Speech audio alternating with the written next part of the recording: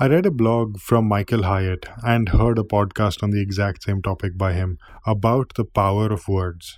How words we use not only affect our communication, but also the way we actually view the world. And in this new way of viewing the world, we can then take actions to move it in a direction that we actually want. Today's topic is about me talking about this same topic in front of a group of over 35 entrepreneurs. And if you haven't noticed, my Hindi absolutely sucks, so I apologize for that in advance.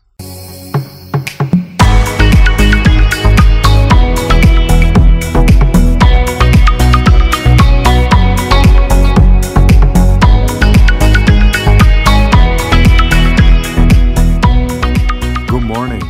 I'm Tarun Jagwani and I'm the creative director of my destination jewelry brand Sara. You are now tuned in to our podcast Sara Talks, where I share my journey about creating my brand along with the conversations with the amazing people I have met along the way. From design to strategy, mindset to social media, the podcast is about sharing the grit behind the glamour of brands around the world. And now, over to this week's episode. Good morning. So today I'm going to talk about something very interesting. I'm going to talk about language, which is kind of unusual because we all speak language. And what exactly is language? Language essentially means making sounds from my mouth, traveling through the airwaves, reaching your ears, and your brain interpreting these sounds and coming up with thoughts.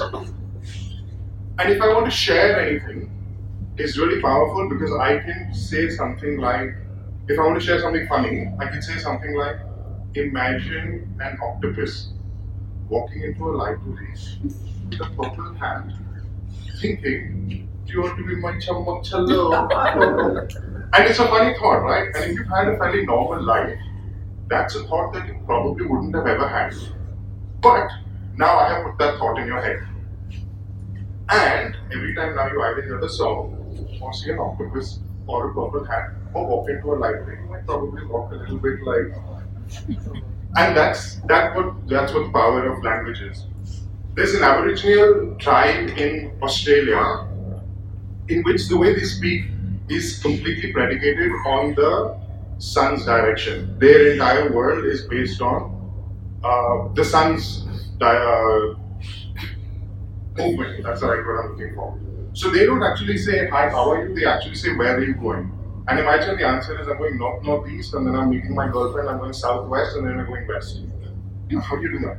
And imagine if I tell you, take your south hand and tap your north shoulder. What would you do? Yeah. But on this side, it's the exact opposite, because south for them is the left, south for here is right, based on the direction. So that's quite crazy. Even if you talk in Hindi, अभी मैं हिंदी में बात करने वाला हूँ, हिंदी थोड़ी बुरी है, अगर मैं गलतियाँ बनाता हूँ तो माफ कर दें। अगर मैं आपसे बोलूँ कि कौन सी हिंदी शब्द, कौन सा हिंदी शब्द आप इस्तेमाल करोगे अगर आप चांद के बारे में बातचीत करने वाले हो? एक शब्द क्या बोलोगे? चंद्रमा, लक्ष्मी और चांद दिखता कैसा है? खूबसूरत, beautiful. This is very different from what I would say if you would talk about Suraj. Not apna Suraj. Because by default in Hindi words are, the moon is feminine. So you're thinking of beautiful. You're not thinking of strong. You're thinking of बादलों के पीछे से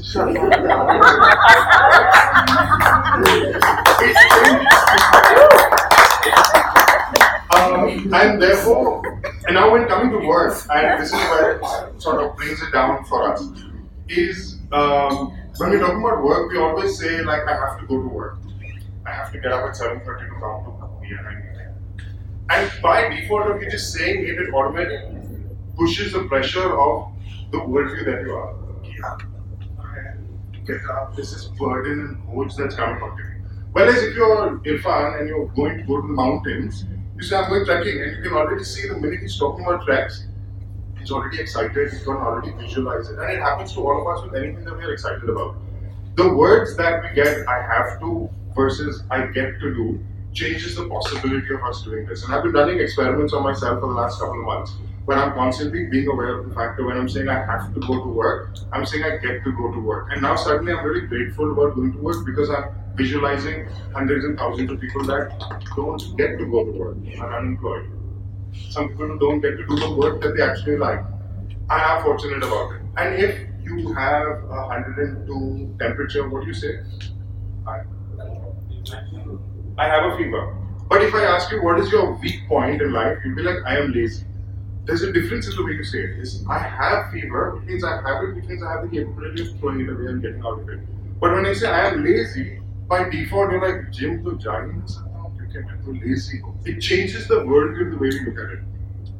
And if you change, if I have to I get to, it changes the possibility of us in terms of creating opens possibility.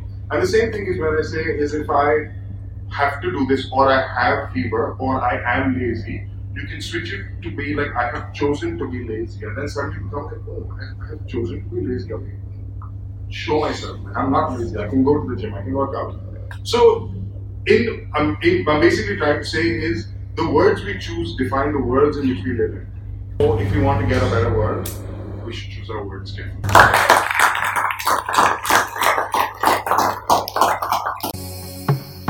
Thank you so much for listening to the entire episode. In a day where you could have spent your time anywhere, you chose to invest your time listening to this podcast, and for that I am truly grateful. If you got any value from this episode, it would mean the world to me if you could share it or leave a review. Take a screenshot, put it up on Instagram stories. Anything to help spread the word out so it reaches more amazing people like yourself. Thank you once again for your time, and I look forward to having you on the next episode. Take care. Bye-bye.